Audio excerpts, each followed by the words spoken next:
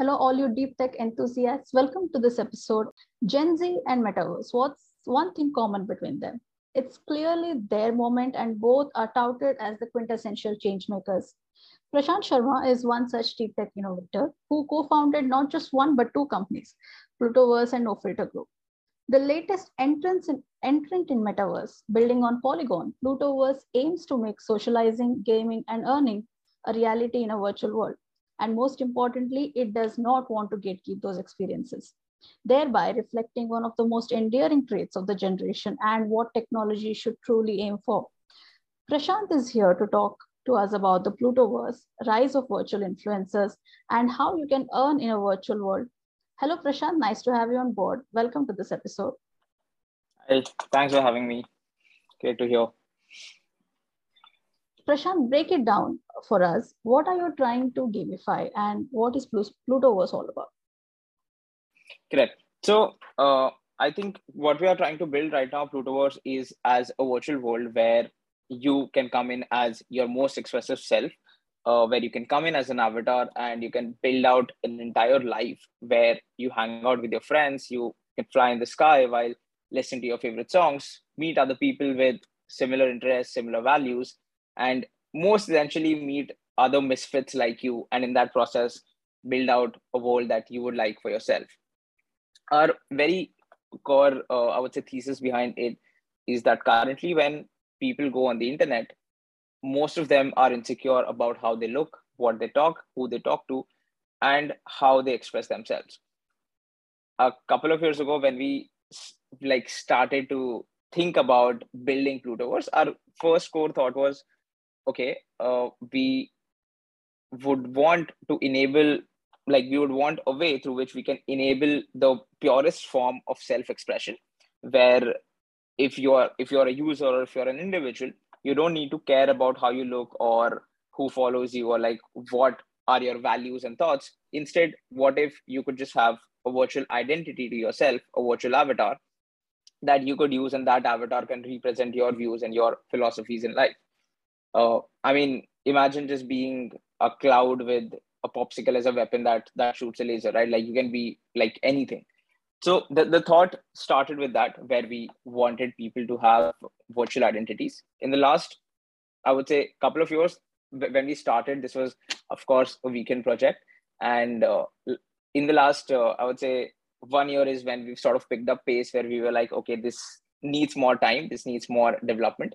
And that's when we sort of enabled, or I would say assembled, a great team. And currently what we're building is an entire virtual ecosystem where, like I said, you can come in as an avatar, and once you come in our world, the world enables you to socialize with other people, get into games, earn some tokens and earn money out of the things that you're doing, and of course help in contribution towards building this world. Understood. So does that mean there are partnerships in place for people? Suppose I want to be a unicorn, I'm on Plutoverse, my avatar. I want to socialize, I want to earn money, and I want to play games. So what's happening on the other side of the table? Who are you talking to? How do people come and enable those experiences for me to enjoy or me to earn? So honestly, when you would come on our platform, you would get our avatar SDK, our avatar toolkit, through which you can design how you look like yourself. So like I said, if you want to look like a cloud, you can just go to that option. You can select a cloud, you can choose its weapons, you can choose the outfit you're going to wear. You can, of course, in the near future, be able to choose the brands as well. And our work is to enable the tool for you. And then it's on your creativity and your self-expression, how you want to show yourself. All right. So talk to us about each case of socialize, play, and earn, which is also sort of your tagline for Plutoverse. How does an avatar then go on to experience these particular things? Is there an example that you can tell our listeners about? So a platform is, I would say, slightly away from launch, but what I can sort of run you through is what your experience could look like. So for example, one of the experience that we are building in our world is where you can fly in the sky while listening to your favorite songs. And this has a multiplayer mode where you and your friends can just go to this huge building. You have to drop off from there. and you can just select your favorite songs. You can link it to your favorite music listening apps. And while you're flying in the sky, it replicates the real form of being on a long drive, where when you go on a long drive, you listen to songs. So similarly, here you are flying in the sky and listening to your favorite songs with your friends. At the multiplayer mode, there are random people who can choose to join you. So if you're a fan of a particular artist and I'm the fan of the same artist, I can just ping you and we can both be listening to the same song at that point. the, the very small, I would say, reasoning behind it is that when we meet new people for the first time, what are these 5 to 7 things that we interact about the most? One of them is the music. One of them is, okay, what's your favorite song? What's your favorite playlist? Right. So we're sort of trying to enable all of those 5 to 6 things, be it music, movies, dance, different elements of having fun together. We are trying to sort of enable them more and more through our world. Understood. Now, what about the earn part? What about the tokens that can be earned? Correct. So I think I would also touch upon, I think you initially asked me about how do we plan to also not gatekeep it to certain individuals, right? So that answer and that question and this question sort of comes together, where our world is going to be 100% accessible to every user. You don't need to have a certain amount in your wallet to enter our world, which has been sort of a trend across a couple of metaverses that exist. When you enter the platform, 60 to 70% of the experiences for you would be free to play or like free to use. So for example, the experience that I spoke to you about flying in the sky would be free for you to use. There's a hoverboard racing, which would be free for you to use, right? In that process, what happens is you earn a certain amount of XPs, and through those XPs, you can spend those XPs more and more in the world or in the game. Contrary to that, if you're a user whose intention is to not, let's say, have fun, is just to use this as an investment vehicle where you can earn money by just building or just owning things, you can of course come in our world, buy some virtual properties, and you can choose to either rent it to other users. That's one way through what you make money, or you can of course choose to hold it and wait for the prices to go up and then later sell it. Apart from that, you can stake your entire tokens that you own on the platform. When you function on the platform, if you are not a free user, if you're a paid user, you will also be able to involve yourself in play to earn games, wherein you invest a certain amount of money to play a game. And if you win that game, you of course get some sort of return. Understood. If you could elaborate for our audiences what staking means, because I think a lot of them are new to this terminology. Sure. So staking is, I would say, a way through which you can passively earn through the cryptocurrencies that you own. So for example, if you own a certain amount of Bitcoin or a certain amount of Ethereum or any altcoin, you can choose to stake it through DEX platforms. And once you've staked it, that amount gets locked, that cryptocurrency gets locked. You cannot withdraw that amount, but for the amount of time that the cryptocurrency is locked, you will earn certain amount of interest on that. Perfect. Thanks, Prashant.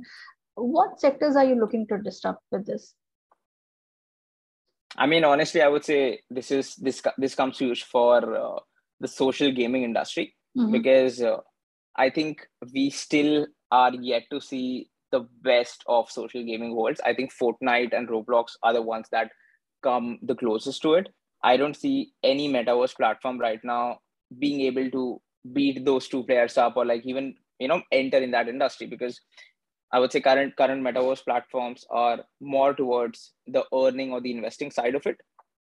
And we are sort of looking more into the social gaming end, where we want to enable more and more virtual and immersive experiences for our users in order for them to have fun and in order for them to form real friendships and real connections.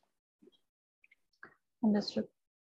But Prashant, do you think there is market for this in India currently? Or if it is going to reach an inflection point, when do you see it coming into its own? I think this definitely has a market for India. I think India has always been considered an underdog, or we've always been sort of undervalued or understated at such things. We have always been the first to internet, be it UPI payments, be it adoption of virtual worlds. I'm sure India is ready for that. Awesome. Now, there are, as metaverse is a buzzword and people are scrambling to either earn, learn, or build, what is your competitive advantage among this fast-paced, saturating world already? Correct. I think the point is to not look at it as, so currently if you see, a lot of the metaverses, a lot of the virtual worlds are just investment vehicles which are wrapped, which have like gaming as a wrapper. So what's happening is it's of course attracting a lot of users who have a lot of money, and they can gain and make more money out of their investments. But what these players are not able to attract are actual users who will use the platform on a daily basis. And I think that is I would say where our strong point comes in, where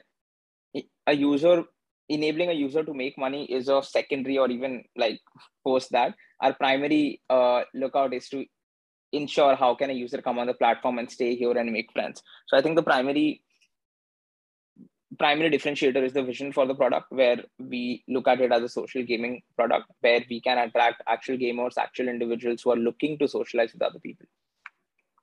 Understood. And second, third is of course the visual quality of how the world looks, how the amount of experiences that you will have. And currently, of course, we are on the sides working for great IP partnerships that we will be revealing slowly. Okay. So we spoke about your competitive advantage and how you focused on this. Now, of course, you received funding from Polygon's co-founder. What does the future look like? What do you plan to implement? What do you plan to build more? Where do you plan to add? I think Polygon has been the leader in the blockchain space for some time. I think they are up there with the best. And with, of course, GenZ coming on board, our intention is to sort of be able to scale globally, similar to how Polygon has. And of course, we plan to use the funds to build out our world more and expand our team. All right.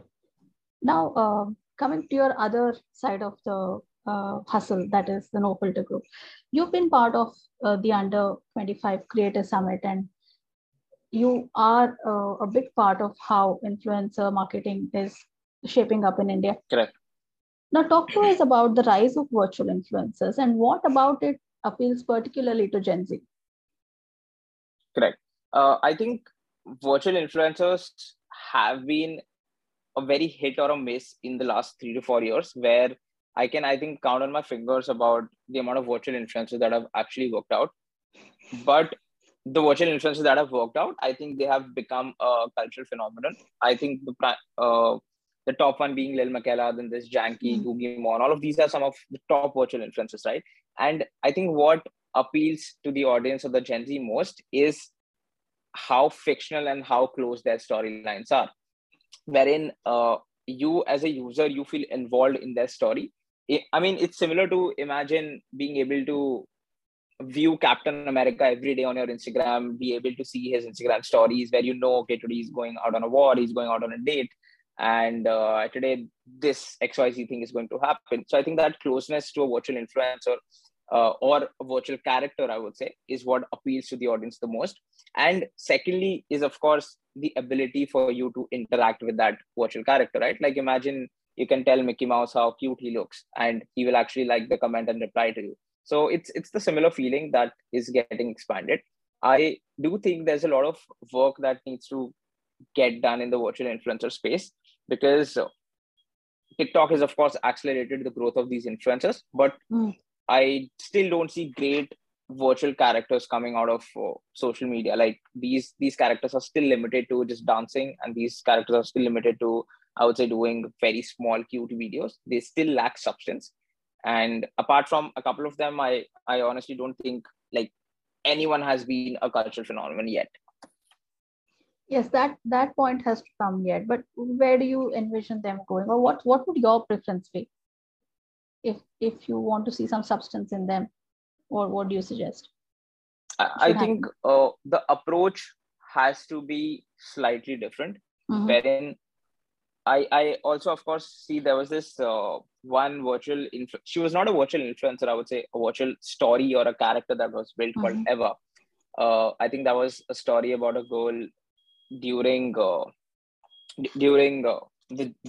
World War II, right?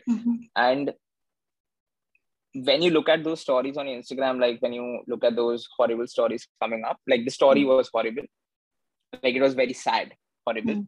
Where when you look at those stories, you sort of connect with that girl on a personal level, where you feel sad for her, you feel sad for what's happening to her, and you feel that connect.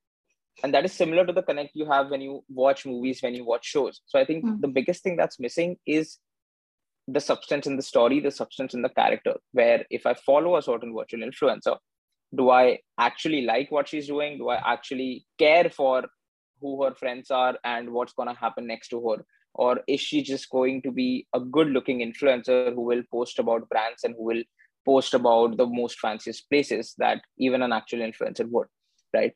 So what's the difference? What's the story that will make me fall in love with this character? So any other weekend projects that we should look out for that is going to turn into a major game changer in the coming years? No, hopefully not. I think I plan to just focus all my energy on this for the farthest time that I can imagine right now. Perfect. All the very best, Prashant, and it was great talking to you. And thank you for coming on this episode and enlightening us about Plutoverse, about the virtual influencers, and how you plan to not gatekeep the virtual world. Thank you so much. Thank you so much, Vaishnavi.